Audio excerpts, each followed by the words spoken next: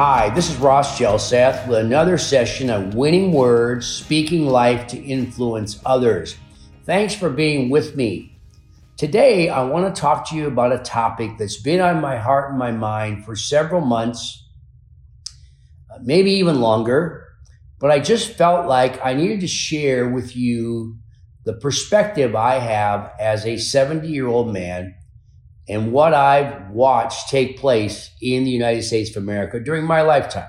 I'm no expert. I'm certainly no expert on what happened in our country prior to my 70 years, but I do have some insights that I think help people realize the America that I have care and concern for.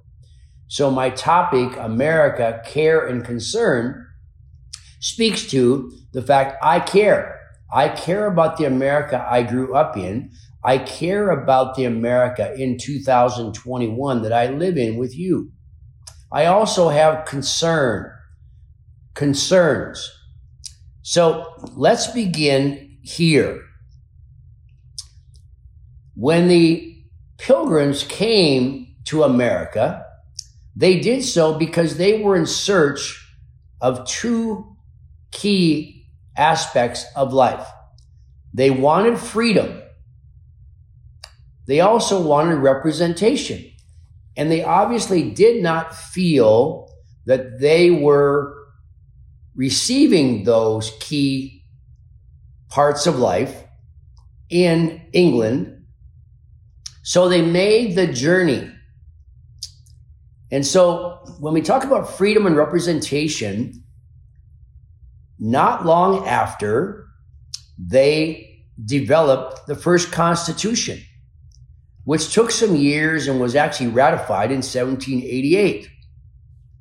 Ironically, in our Constitution, the first three words are "we the people." It does not say "we the individuals," "we the people." So they were drafting a Constitution that they were hopeful would be good for all, not for some, not for individuals, but we the people. They also developed three phases of government that would serve the people, The legislative branch, which we now consist and still have, our Senate and our House of Representatives. Then they established the executive branch, which is the office of the President of the United States. And they also established the judicial phase of government, which would help determine interpretation of law, interpretation of Constitution. Now, with those three phases in place, again, let's go back to honoring the mission. The mission of the Constitution, the first three words, "we the people," and how government would serve the people. Now, America's come a long way in lots and lots of points of emphasis, growth, achievement, and is still a highly valued country in my opinion. And in that regard, part of what, as we go back to that Constitution again, the First Amendment was put in place to assure that we, the people, would have the right to practice religion, freedom of speech, freedom of press, freedom to assemble, and give people the petition the government on issues that were of concern. So those rights were established in the First Amendment. Now, when I talk about America coming a long way, for the better part of 200 years, we as Americans, my grandparents, my parents, and now my generation, and now the generations that follow me, have enjoyed those rights in the First Amendment. Now let's keep moving forward and look at it from a perspective of, now what's changed with those rights, so to speak, because it appears to me like several of those rights have been significantly altered, or there are points of push to alter them, which is concern, which affects my care for the country, for my country. Here's one incidental change. The first Congress was made up of representatives and senators from the various states, but they were not employed as full-time employees of the federal government. They were, in fact, working people who also served in government, but their main livelihood was produced by their own work. What's happened now? Now we have career politicians who I believe are of concern, because I'm seeing too much of a trend, in my opinion, not Democratic, not Republican, all career politicians. I'm beginning to question the wisdom thereof. We'll talk more about that, but that's been a significant change over the 200 plus years. Now, another key point in our country's history, 1962, the U.S. Supreme Court, for the first time, banned school-sponsored prayer because they felt like schools were not the places to promote religion. Now, even though they said schools could not sponsor prayer, the students in the school still have the right to pray, unless their religious viewpoints become disruptive to others. Well, I could argue that while that U.S. Supreme Court decision was intended to do the right thing, I think for the most part, people's perception is there can be no religion at all in public schools. Now, why do I bring this up? Not in detriment to the public schools, because 90% or so of students in America are educated in public schools. We have some fine public schools, some that are struggling, but that's life. But in that regard, when I look at what's happened to our culture, I wonder if that decision where there was less emphasis on religion and the values that religion brings with it has altered the culture and the framework of youth growing up in America. Is this, or was this, the beginning of a downward spiral? Because here's what I notice in our culture, 2021. We have a profound lack of respect for other people. On social media, for example, on athletic fields, in youth sports, entertainment, we degrade the population of people, some of which we don't even know, and some of which we know, because we have a lack of respect. The second thing that I think has affected the moral fiber of America is this lack of faith, lack of reverence in a God, lack of a true north, so to speak. So in those regards, I look at that, 1962, and the interpretation in what's followed from 1962 till 2021, do the math, we're 51 years to that point, 53 years actually, from that point. The effect of that decision, in my opinion, is a concern to me. Now, I care about our country. So I care about our flag being burned. Is that really a function of lack of respect? Is it a function of lack of faith? Is it a function of lack of loyalty? I get protesting, but I don't quite understand burning the flag. I also care about what appear to be hate-filled protests that result in vandalism. The freedom to assemble, which was established in the First Amendment, did not say anything about using vandalism and hate-filled protests. I'm also concerned about what I perceive to be an increased amount of lawlessness in our society. We currently have laws in the state of Washington, where I live, that are not being enforced. We have crime that's taking place that's never reaching the judicial system through which it should be channeled. We have prisons that are overflowing, so now we're almost in a mode, well, we better not do anything to people because we just don't want to deal with it. So we become very permissive in letting our laws be set aside. I also care about broken families. And in my lifetime, I have seen a marked increase in broken families. Broken families, many of which remove the father from the home. And this is true of all races.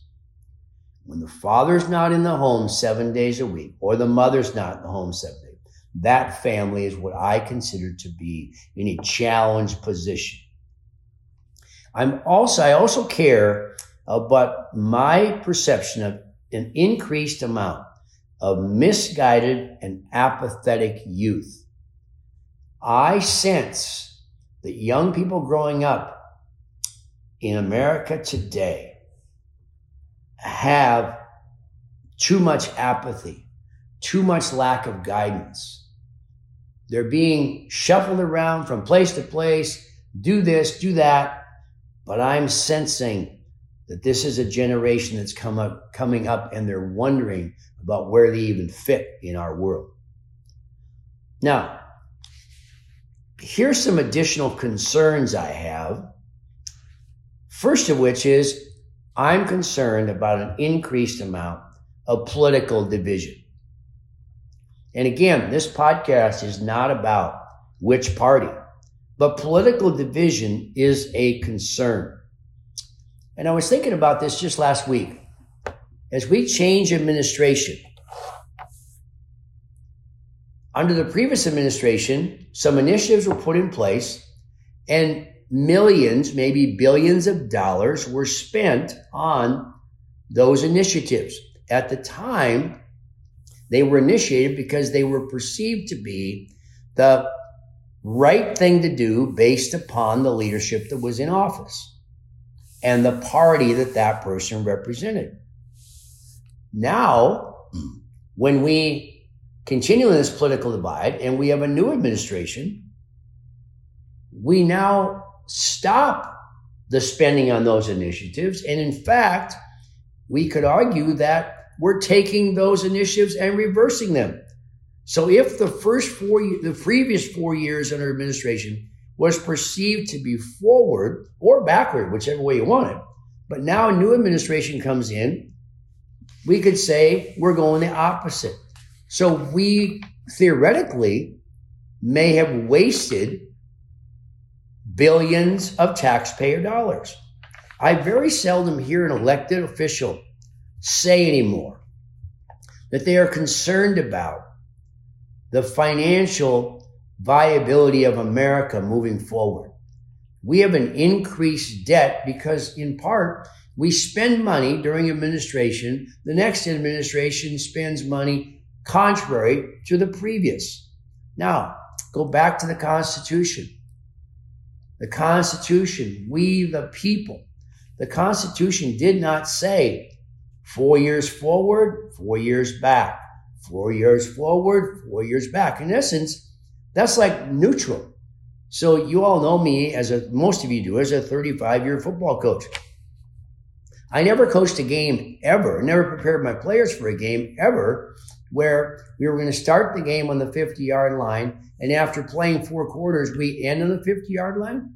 That would mean forward, back, forward, back, forward, back. No. There's a goal, and the goal is to continually advance for, again, we the people.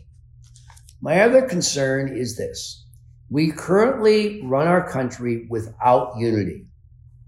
We have so much of the political divide that is 51%, 49%. Close. Now, you could say that's good, but I'm concerned about our lack of unity. I'm concerned about what used to be a common term, bipartisanship. We the people. My concern is a lot of what I see happening in America now is for the party, not for the country. So in that regard, we currently run our country without consensus. Consensus is relationship building. Consensus is understanding the other viewpoint and reaching for the common good. We also run our country with what I perceive to be, and again, this is my opinion, but my concern is we also have an inherent amount of corruption in our country. And I think a major part of this is the connection between interest groups, lobbyists, and a system that's making multimillionaires out of elected officials because they're being paid to make decisions for interest groups. Now, not all of those interest groups have we the people involved in mind. A lot of interest groups have them and their concern, their interests in mind, not we the people. My other concern is we foster a culture of individualism. In 2021, think about how much people are clamoring for their rights. Well, we're no longer seeing life from a standpoint of we the people, but we look at life too much, in my opinion, as we the individual. I get it, but connected to that is our impatience as individuals and our disrespect for other people. So, as I begin to bring this to a close, my care and concern, here are some coaching points that I think would help this America that I care for and I have concern about. The first would be, I think we need to teach values-based decision-making. Values that make the quality of life positive for the greatest number. That includes a system that gets integrity in leadership. As it turns out, currently, I'm not sure we have enough integrity in our government officials. Too many temptations to be swayed towards an initiative, a viewpoint, an opinion, and less concern for the common good. I'm also concerned, as I look moving forward, is America needs to get back to enforcing the laws that are in the land. We have just lived through a year in 2020, without question, a year with the single greatest amount of protest and damage that our country has ever seen. Now, if it was protest only, that would be that right to assemble. But when that protest includes that much damage to many of our major cities, and it's still going on today, vandalism, damage, wreckage of other people's property was never a part of the Constitution's writing. It was the right to assemble. So, as we talk about moving forward, my thoughts I have given you. I care and I am concerned. And I hope you will join me in prayer for America, the America that I want to be a part of leaving for my children, my grandchildren, and their children. The America of we the people. The America that we love, respect, and adore. So please pray with me as we close. Heavenly Father, we just come to you today in the midst of my care and concern. And Lord, I just pray for our country. I pray for your touch. I pray for your touch on people, on leadership, on families, on the business world. Lord, I just lift this request up to you. Lord, in the providence of the world that you created, the United States of America was created, and here it is. Lord, it was your country when it was created by the Pilgrims. It still is your country, Lord. So I just ask your touch upon it all. Help us be the people that can preserve the good. And Lord, help us be a part of the solution, myself included. So God, we thank you for listening when we pray. Amen.